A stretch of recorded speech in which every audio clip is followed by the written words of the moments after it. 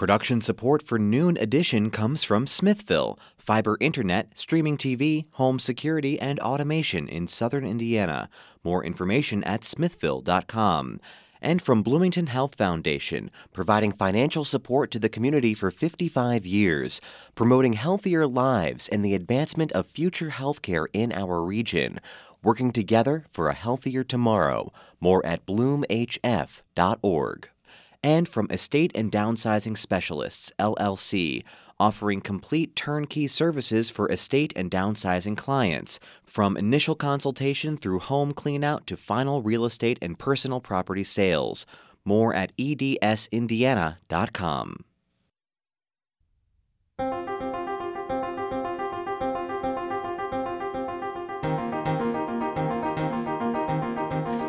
Welcome to Noon Edition on WFIU. I'm your host, Bob Zaltzberg. Today we're talking with our guests about Russia's war against Ukraine. It's 1 year after the full-scale invasion began, a year ago today. Today's show is a bit different. We're going to be coming to you live from the Hamilton Lugar School of Global and International Affairs on the Indiana University campus. We have three guests with us right now. We hope to have a fourth guest joining us later in the program. Daphna Roshank is a PhD candidate in sociocultural anthropology with a minor in Russian and East European studies. She is joining us on the screen from her home in Kyiv, where she has been since the war began. Irina Voloshina is with us also. She's originally from Ukraine. She's a PhD student at the Department of Folklore and Ethnomusicology at IU. She has initiated efforts to protect a wide variety of cultural heritage documentation since Ukraine was invaded. And also, Dr. Sarah Phillips is a professor of anthropology and the director of the Russian and East European Institute at Indiana University.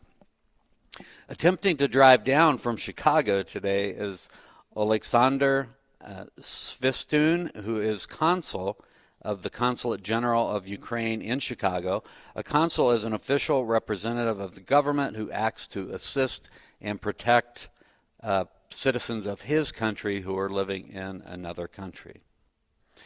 Those at home can reach us on Twitter at Noon Edition, and you can email us your questions also to news@indianapublicmedia.org.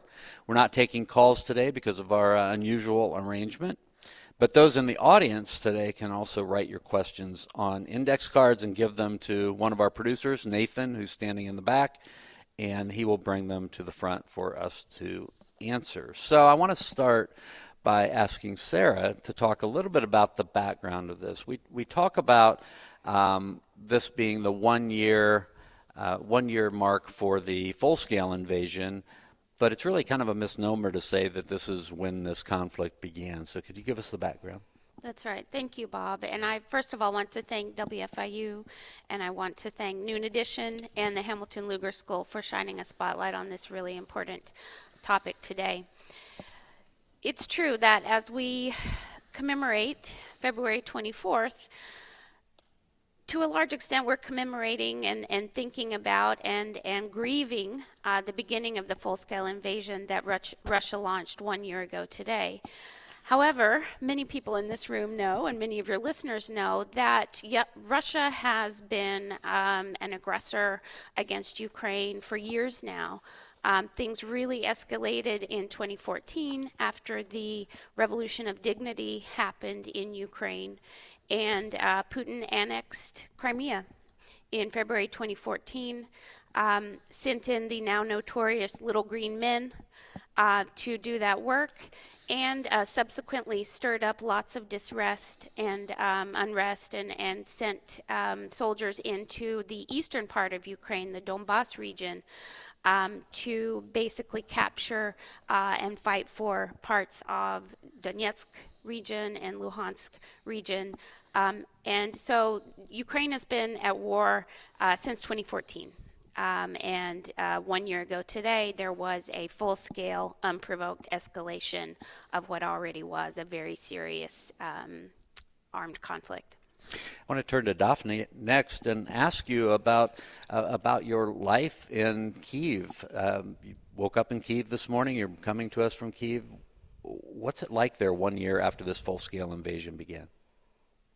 Yeah, it's actually interesting that I woke up this night at exactly 4 a.m. when the war started, exactly 1 year ago, and it was a very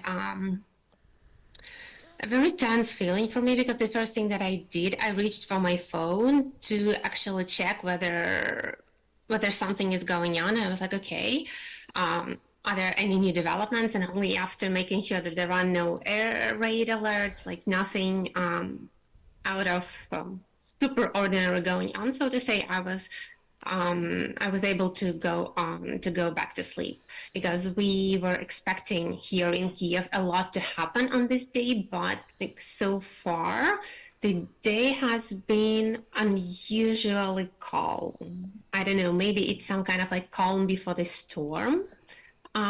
We will see, but so far, yeah, I, we I, didn't expect it to be that calm. I know the media in the U.S. was talking about the potential for air raids, so thankfully they haven't occurred yet. So I want to ask Irina to talk a little bit about the impact that a war like this has had on the cultural heritage sites. She's doing a lot of work in that area. She has an amazing project trying to protect the culture of Ukraine. And if you could just explain a little about that to start.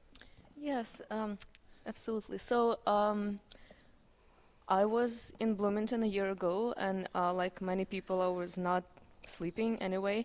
And I received a message from my colleagues in Ukraine, a Facebook message, an invitation to a chat on Facebook Messenger, where a group of my colleagues and friends in folklore and ethnomusicology, they were hiding in the shelters, trying to evacuate their families and loved ones, but also they were really scared about their work that they have been doing for many years.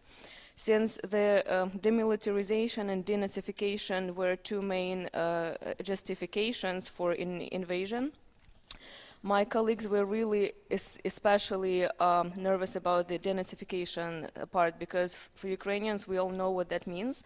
Russia would try to just erase Ukrainian heritage, identity, or at least try to do so. So they thought that Ukrainian culture would be a target, which it has been and it is.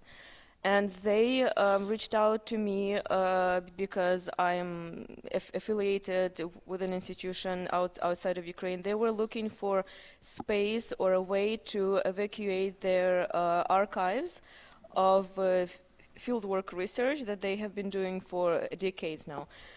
So I am lucky to be here at IU, and I immediately reached out to my colleagues at American Folklore Society that is based at Indiana University, and they reacted just within hours, and they provided free unlimited cloud space for our colleagues to quickly and easily upload their archives to that cloud. So that was just a quick and easy solution at the moment. We're still working with people, with institutions to think what else we can do, how else we can develop this project. As of now, we have about 60 institutions and individuals who uploaded their archives and counting. And yeah, so this is an ongoing project, and yeah, so that's been one thing I've been working on this year. Can I ask you about your family and your friends who are in Ukraine? How have they been affected by the war? Yeah, so my family is in Khmelnytsky, that's western central part of Ukraine. So it's been relatively quiet there, although just last week we had a missile attack. So I'm saying relatively, like, meaning that's not an active war zone, but missile attacks are regular. And yeah, so my my family was I have a sister, and she has two kids. And when the war started, she was really worried about them. The school was not happening. It was, like many families, including teachers, evacuated. Their school that they were going to, it became a center for refugees. So the school was not functioning, and it was just so unclear and uncertain what was going to happen. So we decided to try to bring the kids out of Ukraine to me. So that was an effort to bring them here. We worked for about a month to get them visas. The visas were rejected the first time. We had to reapply. So now so last year in April, they arrived to Chicago, and they've been going to school here in Bloomington. They are still with me here. How old are they? They are, so when they arrived, when they were 14 and 16, now they are a year older, so 15 and 17, my niece and nephew. All right. Dr. Sarah Phillips, Director of the Russian and East European Institute at IU, this has had to have had a major effect on the Institute itself, plus the students who are connected to the Institute. Can you talk about that, please? Sure. It really has, Bob. I mean, it's been really gratifying to see the response of our colleagues here at IU. And the day the war began, colleagues reached out to me with wonderful ideas of how the Institute, well, I shouldn't say the war began, the full-scale invasion a year ago. Colleagues immediately reached out to me with ideas. Let's have a teach-in, which we did, a 3-day teach-in from morning to evening about Ukraine. About 25 different faculty members and graduate students contributed to that teach-in. Let's have an online panel. We did. We had one of the first kind of scholarly panels. I think we actually were the first here at Indiana on the day that the full-scale invasion happened. And had over 600 folks tune in to that panel. And so the response has been just amazing. And one thing that I really want to point out is how sustained the response has been. Indiana University has not forgotten about Ukraine. The attention has not ebbed and flowed. It has been a constant effort to support our colleagues in Ukraine, and I can say a few more words maybe later on about how Indiana has stepped up to the plate and done that, but also to support the faculty members here at IU and the students here at IU who are from Ukraine and who are experiencing, the stress and the devastation every day. And so I'm just very, very grateful to all my colleagues and to the administration of the university who have kept Ukraine and the resilience of the Ukrainian people and thinking about how can we be supportive just front and center for the last 365 days. Before I introduce our new guests, I want to ask you another question, Dr. Phillips, about IU's connections to Ukraine. I know that during the time that Ukraine was, after the Soviet Union broke up, Ukraine was becoming more of a democracy, and there were people from Indiana University who were helping on those projects. What kind of things were IU professors involved with? Yes, absolutely. Just to give a few examples, our colleague Robert Kravchuk from the O'Neill School had a long-standing program in Ukraine. He's better situated to talk about that program than I am. But in the 1990s, helping with all kinds of economic reforms, economic policy making and progress in that regard. Our colleague who's here today, Dr. Russell Valentino, also spearheaded a project with IU's Media School, with Kiev Mahila Academy, which is basically one of the most renowned Ukrainian universities, on government communications. They got a big grant from the State Department. I had done a lot of collaborating with my colleagues in the School of Sociology at VN Karazin National University in Kharkiv.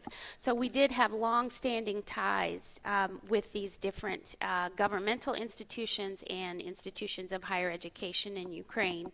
And we were really, gratified to be able to leverage those and expand those connections after the full-scale invasion, and that really facilitated a lot of the work that we've been able to do. All right, thank you. So we've been joined by Alexander Svistun, who is the consul of the Consulate General of Ukraine in Chicago.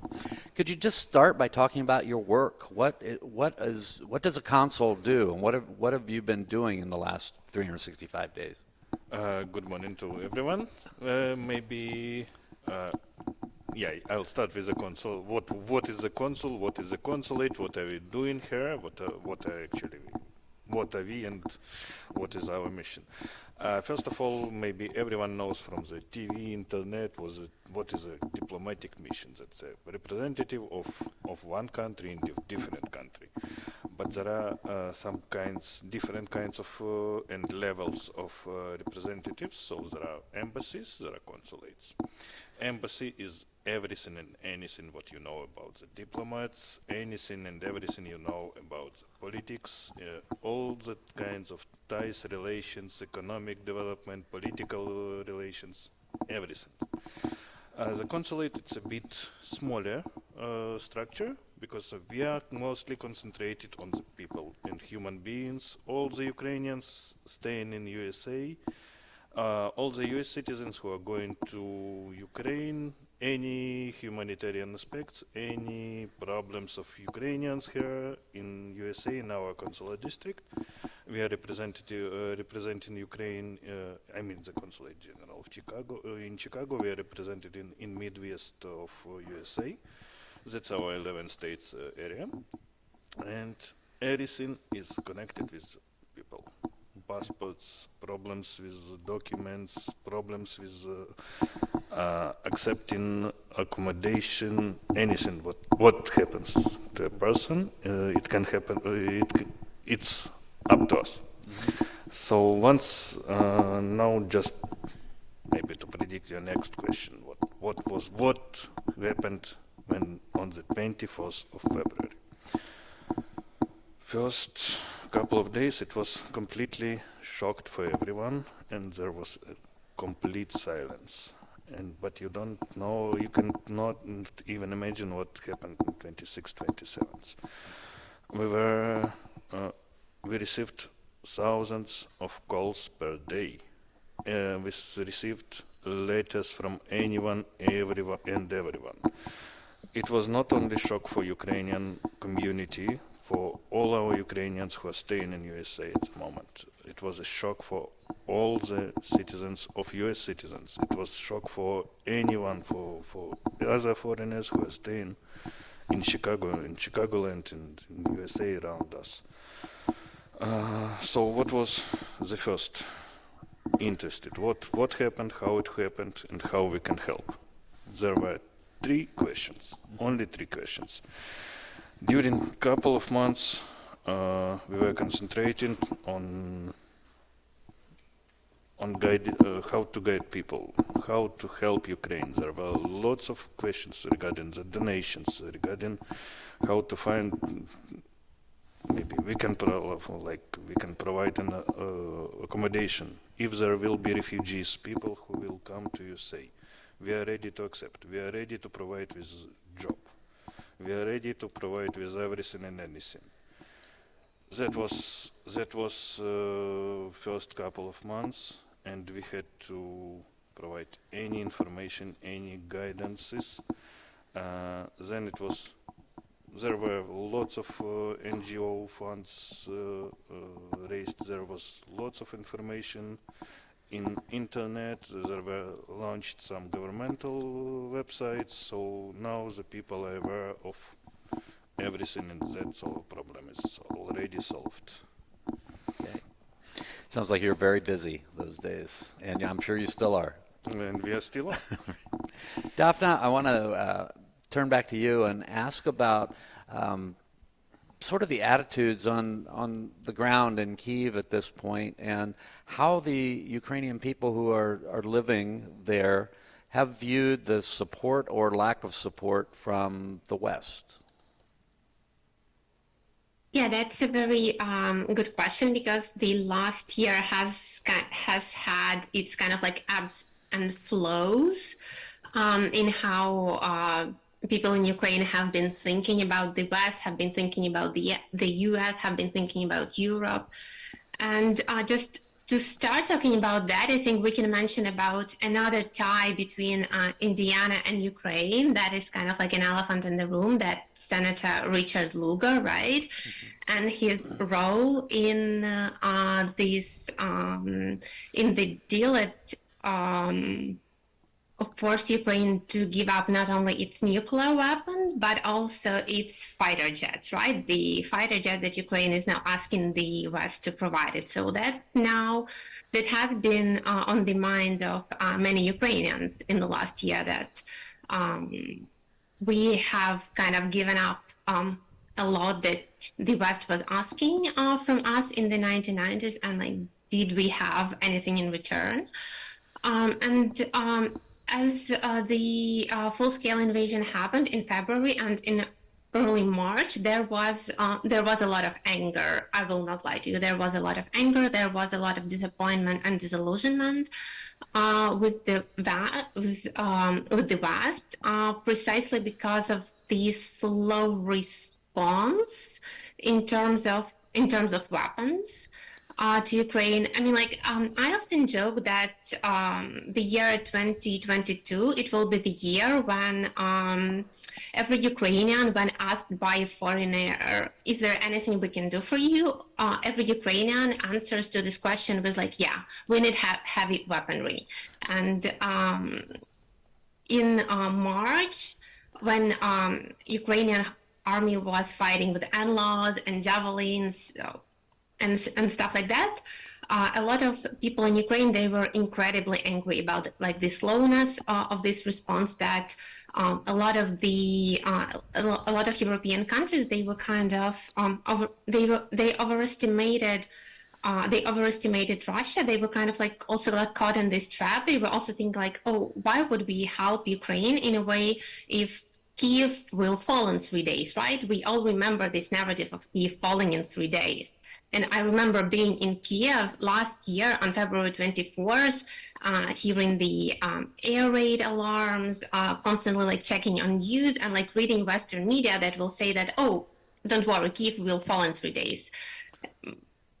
Unparalleled emotions, I can tell you that. But honestly, I think that in the last few months,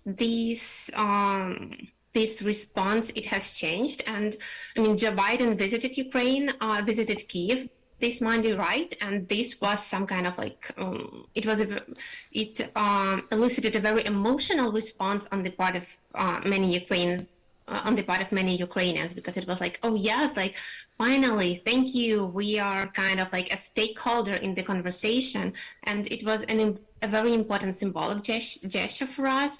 And I think in the last like few months, when Ukrainians started seeing that we are being taken seriously, that we are being really taken as a partner in this conversation, that we are not just like brushed off as some kind of like, oh, like we'll talk to Russia and we'll tell you what to do, right? Just like after seeing that we are also, as a country, we are being taken seriously, the attitude to the West, it changed a lot. We have several questions that have come in from our members of the audience right now. I should remind our listeners at home that we're doing Noon Edition live from the Hamilton Lugar School today, talking about the invasion of Ukraine. The full-scale war began 1 year ago today, and we're talking with 4 great guests about that this morning or this afternoon on Noon Edition. Here's our first question that's come in. And Daphne, I'm going to ask you to address this first, if you can, and the rest of you can address it as well. Can you speak about the prospects for a united Ukraine after this war comes to an end? There are supporters of Russia, it says, in the eastern part of the country. Will they have to leave, or will there be a united Ukraine? Daphne? Yeah, so I'll start my answer by saying that there is a united Ukraine. And these Russian supporters in the eastern part of Ukraine, well, this is more of a Russian myth than it is a reality. So just I have I visited Kramatorsk and Konstantinivka, it's just a city that is, I don't know, like 15, 20 kilometers away from Bakhmut. And you probably all know the city of Bakhmut, right? That's the city that Russian troops have been trying to capture for the last, I don't know, like 4 months. To be honest, I've never seen so many Ukrainian flags anywhere as in Kramatorsk and Konstantinivka. I mean, Donbass, it's pretty clear on whose side it's on. And I think partly this misunderstanding about like Russian supporters in the East, it stems from this idea that people who speak Russian in Ukraine, they are kind of bound to vote for pro-Russian politicians. They are bound to have like pro-Russian views, which is not really the case. Because I mean, speaking Russian in Ukrainian, it doesn't point to anything really, but to the fact that the family of this person was Russified some time ago. Mm-hmm. Any of the rest of you want to address that? Want me to move on? I can just quickly say that I was very interested last night tuning into the PBS NewsHour, and there was a Ukrainian soldier who was being interviewed just outside Bakhmut, and he was speaking in Russian, speaking about how, I'm not going to leave until the last man is standing, and, we're fighting for Ukraine, and he's saying that in the Russian language. So just to reiterate what Daphne said, there is a united Ukraine. Okay. And actually, I can add something, because what is Ukraine is united. That's 100%. What is Russia saying? That there is a huge support of Russian Federation in Ukraine. There is huge support. There is some separations, tensions in Ukraine, in West and Crimea. But they don't mention that. What is the basis of these talks and rumors? Most of the Ukrainian population, Ukrainian citizens in these regions, they do really speak Russian language, and it's more popular in these areas. But they don't remind us that the Soviet Union, that was a country which was concentrated on Russian language only.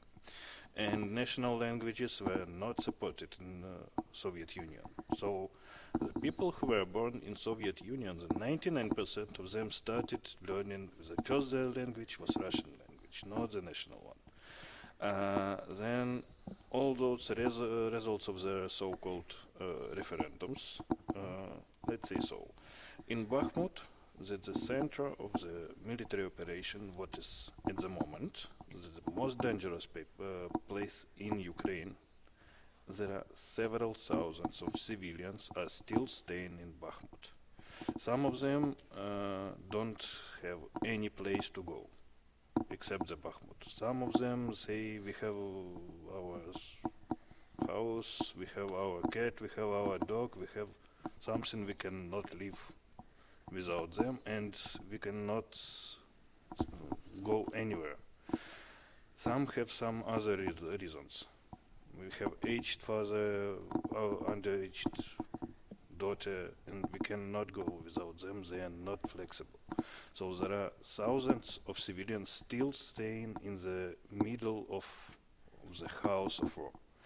Same situation on occupied territories. The people who could not leave, who didn't have opportunity to leave, they had to stay on the territory. And they just cannot claim that we don't support Russia. It's dangerous for your life. Mm-hmm. Okay. And the results, that's one point. And the second, 102% of Crimeans supported the separation from Ukraine. As I know from the people Ukrainians who were living and residing in Crimea at the time of referendum, about 10 or 15% of people just visited the referendum, but the result was 102%. Okay. Yes. I would just Irina? like to add to that. So my aunt lived in Crimea for many years, and she stayed there when annexation happened for personal reasons because she could not leave, like many people could not leave. To be able to work there, she had to agree to receive Russian passport, right? So, but now with full-scale invasion, she evacuated because it was just impossible for her to see the military jets flying towards Ukraine, to see the war ships, navy, right? So she evacuated. Yeah. So like, and I just remember those. In the first days of invasion, those fake TikTok videos that Russian army soldiers were making, as if people are greeting them with flowers and happy, smiling. So yeah, so that just it's much more complicated than that. Russian-speaking Ukrainians doesn't equal that they support Russia. And people who stay under occupation doesn't mean that they're happy there, right? It's much more nuanced. Okay. We have another question that has come from Tim in our audience. The Ukrainian Catholic Orthodox churches have praised President Biden for his visit, but the American Catholic hierarchy has remained silent. So do we have any knowledge about why that would be, or any thoughts about why that would be? No. Nope. No. Sorry. Bunch of people shaking their heads, so no. Here's another question. I don't know if you're going to know the answer to this one either, but what will it take to end the war? Is there any negotiation that any of you would be aware of that people might be talking about that would end the war, or is it just going to be, just go on? Anybody have a... Well, What the official position, we have nothing to talk Right, about right, until the territory of Ukraine is under occupation. right. So if they agree to leave, that's a matter for any negotiations, but they don't. So if they agree to leave, that's what would happen. Irina? So I'll just Yeah, briefly Daphne? add to that, if I may. It just we know that for Russia, it's a matter of their imperial ambition, right? So they probably won't leave. They probably won't settle for anything, I don't know, like less than occupation of some territory of Ukraine.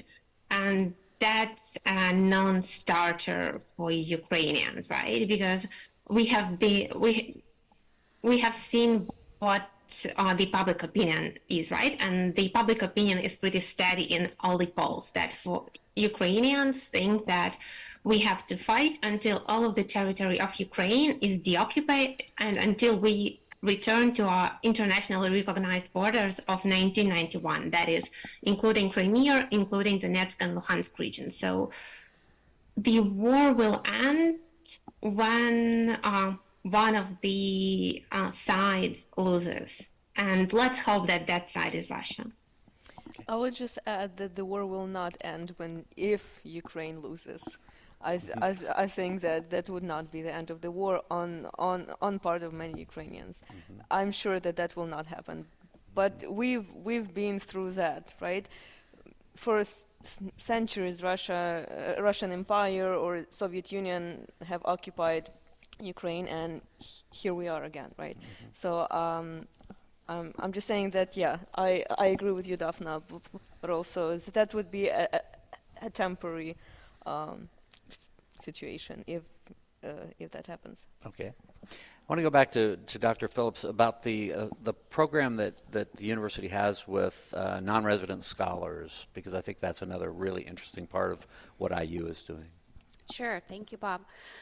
So yes, soon after the full-scale invasion, a group of colleagues were talking about how can we best support our academic colleagues in Ukraine, particularly those who are unable to leave. Irina had some very poignant points about some people, for professional reasons, for personal reasons, for legal reasons, which describes the situation of men of conscription age, right? They cannot leave the country.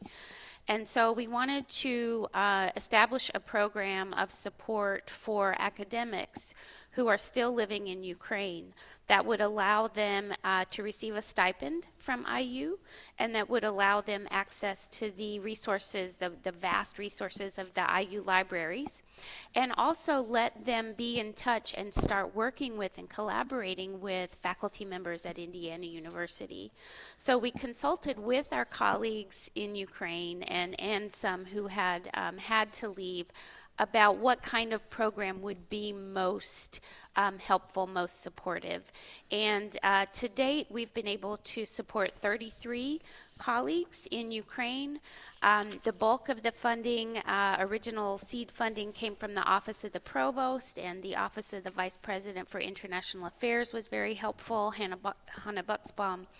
But other schools and departments pitched in as well. And so as soon as our colleagues at the Kelly School, at the Law School, at the School of Education, and several others heard that there was this program wherein they could support, the research, the teaching, and the academic mission of our colleagues in Ukraine, folks came on board. So it's been a wonderful program. We have monthly research seminars where the fellows in Ukraine present about their research. They get feedback. It's all virtual, of course. And we hope to find ways to continue this program. The original program is conceptualized through August of 2023, but we would love to be able to extend this and extend the support. And I can't reiterate enough what a wonderful experience it's been for us at IU to learn about the amazing research of our colleagues, in the humanities, in political science, in various disciplines. Some of their research, is very much focused on the war and the here and now and trying to understand what's happening. But we have lots of historians. We have folks who are, scholars of literature, gender studies, who have wide-ranging research that has really taught us at IU a lot.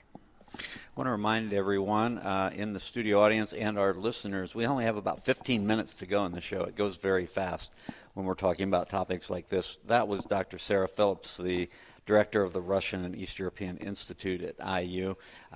Daphna Rashuk is on the screen. She is joining us from Kyiv. We also have Irina Voloshina, who is a PhD student, and she's been involved with the cultural heritage in saving the cultural documentation, and also Alexander Svistun, who is from the consulate in Chicago, are all with us. So we have 15 minutes to go.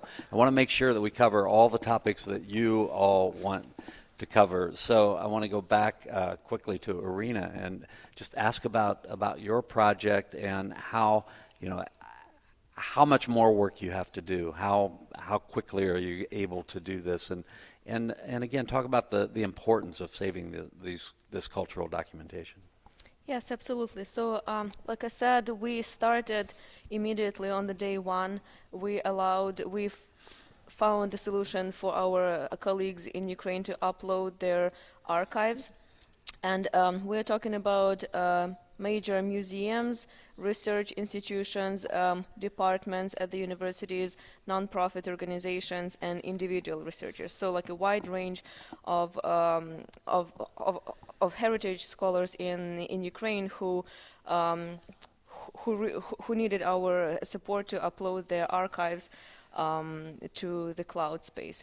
So now we have to understand that not all the people could do that, because many people evacuated and left behind their laptops and hard drives and other things. Some people still, or at least at the beginning, did not have access to their offices, right? Or I don't know if any offices or major archives were destroyed, but that's still a danger. We are constantly in touch with our colleagues. So me and an American folklore society and the Society for Ethnomusicology as well.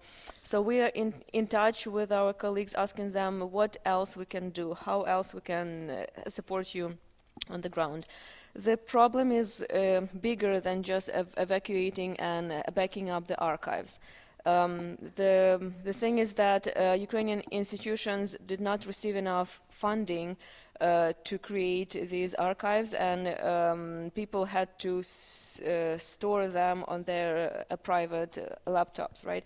So, and now hopefully the war will be over soon, and that would still be a problem, right? And a cultural sphere would probably not the first priority of the government to invest in.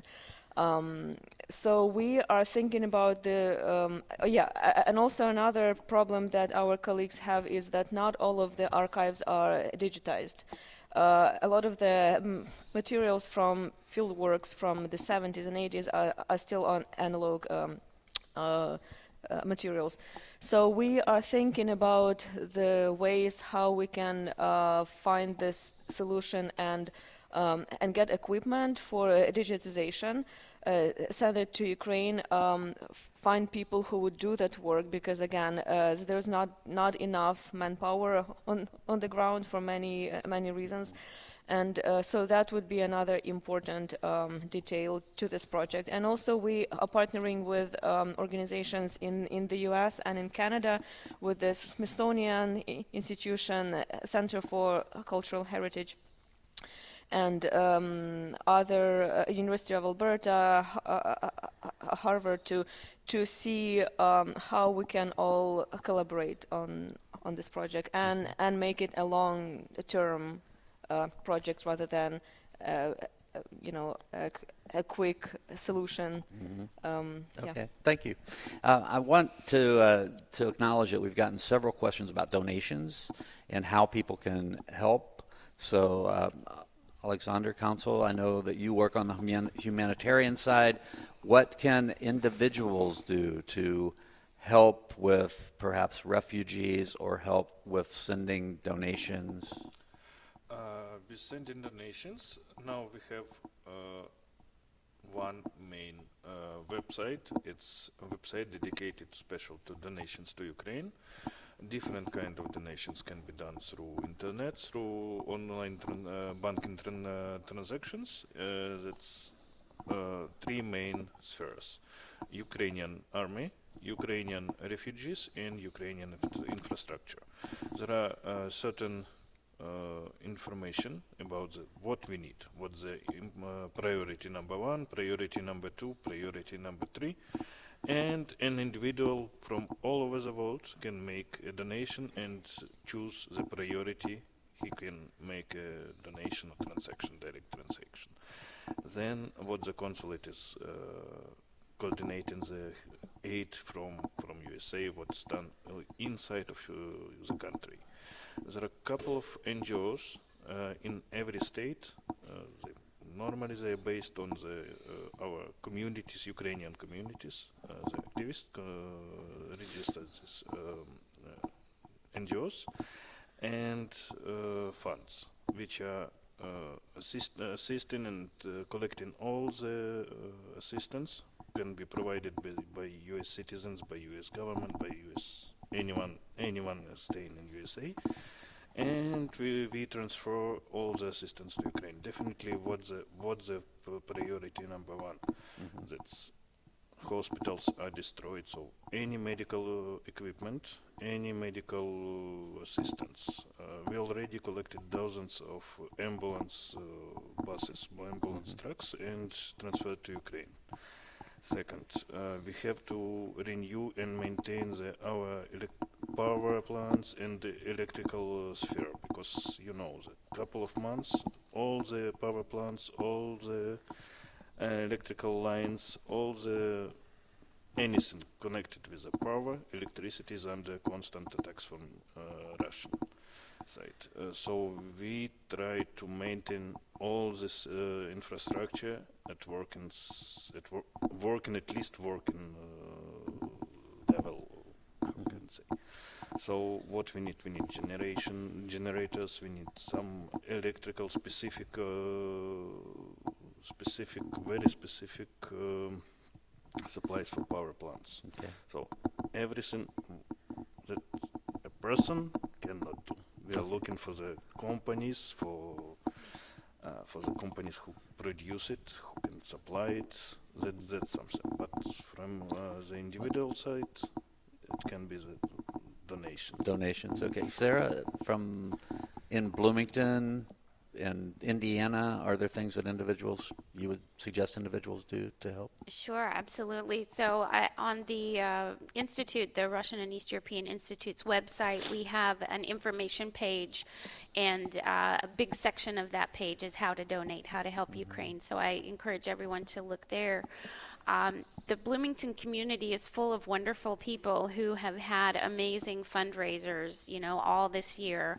Irina has been a big part of this, our other colleagues here in Bloomington. So folks can reach out and would be happy to send information. Some big organizations that you might have heard of, one is called Razom, R-A-Z-O-M, is a really wonderful organization to donate to, as well as Come Back Alive, the Come Back Alive Foundation, which provides a lot of defensive equipment for Ukrainian defenders.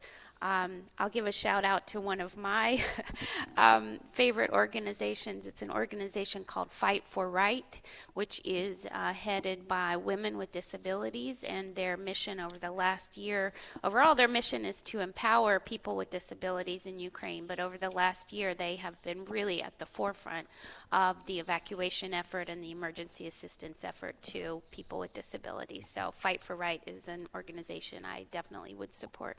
Okay. Daphna, I want to talk to you a little bit about, in our last 5 minutes or so, I want to make sure that we get a picture of what life has been like for you and how things have changed in the last year. If somebody had visited Kyiv 2 years ago, what would it look like now compared to before this aggression began? Well, if you visit Kiev now, one of the first things that you'll probably notice is how dark the city looks like. Because usually in winter, it would be just like full of decorations. There would be like a lot of lights, people constantly strolling. And like some of these things are still present. People are still like strolling there and back. There are still like small celebrations being held, but this is all happening at the backdrop of war, because you can see like people strolling in the middle of the anti-tank defenses, for instance, and huge bags of sand in the background. So even though Kyiv kind of returned to its like quote unquote normal life, you can still see that something is really going on here, that this is not a city that is at peace. But just taking it to another level and thinking about this last year and what has changed and how people have been thinking about it, because today and especially yesterday, people were like meditating a lot on, so like, what are your memories? What is like what is the darkest thing that you remember from the last year? What is the brightest thing that you remember from the last year? And if I were to summarize like all these memories, I would say that this last year, it was a year of resolve. It was a year when people learned how to survive against the odds and to keep fighting in spite of being weaker in many senses. It was the year of learning how to be stubborn, but also how to use the stubbornness to your advantage. Mm-hmm. Irina, in the last couple of minutes we have, how has this affected your life, and how has it changed, the way you are now compared to a year ago? Wow, that's a big question. Yeah, so for many of us, the full-scale invasion made a mark, a before and after, right? So we will not be the same again, ever. I'll just say a few words about my work as a folklorist and ethnomusicologist. I've always known how important my work is, but now it has become, like the importance receive like new levels, right? It's very how politically important my work is, yeah. It's very so being a Ukrainian, I guess I'm thinking about it is a kind of a job for me, right? Because I really appreciate all the attention that we are receiving, all the support that we have, but also, it takes a lot of effort to be the face, the voice of Ukrainian people here in Bloomington, Indiana. And one of the ways we can do it is with the Indiana Slavic Choir that I started in 21, in the fall of 2021. And so we've been invited to many events to sing Ukrainian songs. And just to me, it's just a way to show that Ukraine, like I know that Ukraine is all over the news, although not so much lately. And to me, it's just a way to raise awareness, of course, but also to show that Ukraine is not only about the war, the destruction, and the misery that we see on the news. There's so much more depth to Ukraine, to its culture, and it's beautiful. So we'll just leave it there. All right, we're going to have to leave it there because we are out of time. I want to thank our four guests: Daphna, Irina, Sarah Phillips, and Alexander. Thank you all for being here with us. We had a whole bunch of people that helped us put this show on. I want to specifically thank our producers, Pat Bean and Nathan Moore, and engineer Mike Pashkash, who's up here at the table. For all of you for joining us today, thanks for listening to Noon Edition.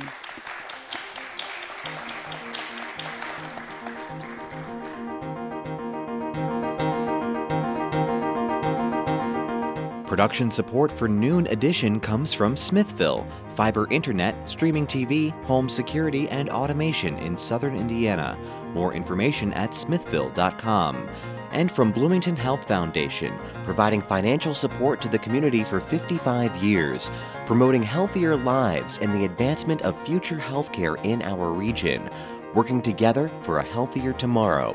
More at bloomhf.org. And from Estate and Downsizing Specialists, LLC, offering complete turnkey services for estate and downsizing clients, from initial consultation through home cleanout to final real estate and personal property sales. More at edsindiana.com.